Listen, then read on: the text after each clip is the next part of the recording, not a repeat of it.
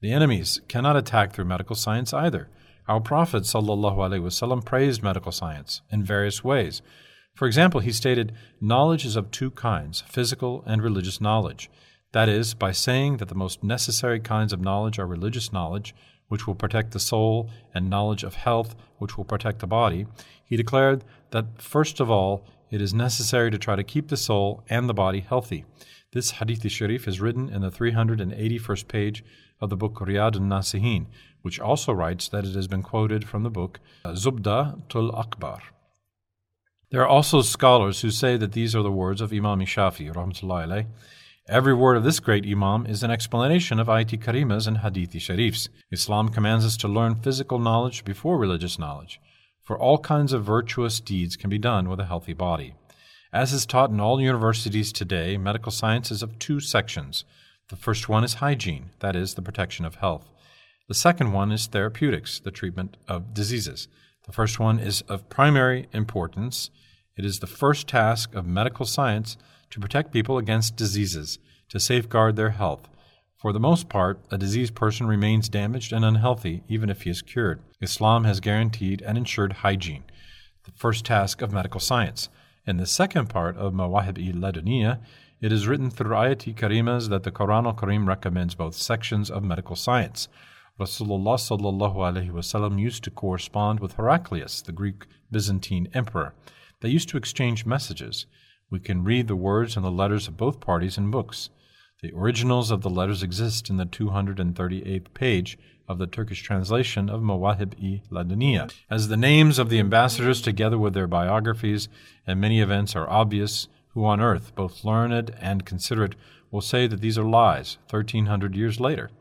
Their hostility towards the religion, their grudge against our Sayyid Rasulullah ﷺ must have covered their minds and ravaged their discernment to the extent that they cannot see the events, proofs, or documents.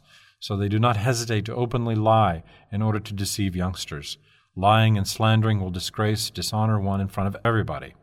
O our Allah, your justice is very correct. Those who attack Islam and thereby attack the comfort and peace of others deserve eternal torment. Once Heraclius sent a few presents. One of these presents was a doctor. The doctor came to Rasulullah and said, "Sir, His Excellency sent me to serve you. I will examine your patients free of charge." Rasulullah accepted him. He ordered the Muslims to give him a home, and it was carried out. Every day they brought him delicious food and drinks. Days, months passed, but no Muslim visited the doctor. Ashamed, the doctor came to Rasulullah and said, "Sir, I came here to serve you. Up to now, no patient has visited me. I've just sat idly, eating and drinking. Let me go back now."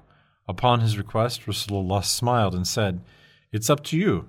If you would like to stay longer, it is the first duty of a Muslim to serve a guest, to show honor to him. If you would like to go, good luck. Only let it be known that nobody will visit you if you stay here for years, since my ashab, my companions, do not become ill. The Islamic religion has shown the way of how not to become sick. My ashab are extra careful about cleanliness. They do not eat anything before getting hungry, and they leave the meal table before becoming satiated with food. It's seen that a Muslim, that is, he who obeys the commandments of Islam, does not suffer from illness. Those Muslims who suffer from illnesses are those who do not learn and carry out the commandments. Yes, the illness of death will come to everybody. This illness is a blessing upon Muslims. It is the herald of the voyage to the next world. It is an alarm for getting ready, repenting, and saying one's last will. Allah Ta'ala has rendered various diseases the causes of death. Everybody will catch disease when the appointed time of death comes. Couplet. Since there is death in the world, a headache is no more than a pretext. The life of a person who follows the path shown by Islam and who does not commit human faults or spiritual faults does not pass with an illness. But everybody except prophets may follow his nafs and thereby commit sins. Allah Ta'ala awakens sinful Muslims from unawareness by warning them through illness, paucity, and disgrace.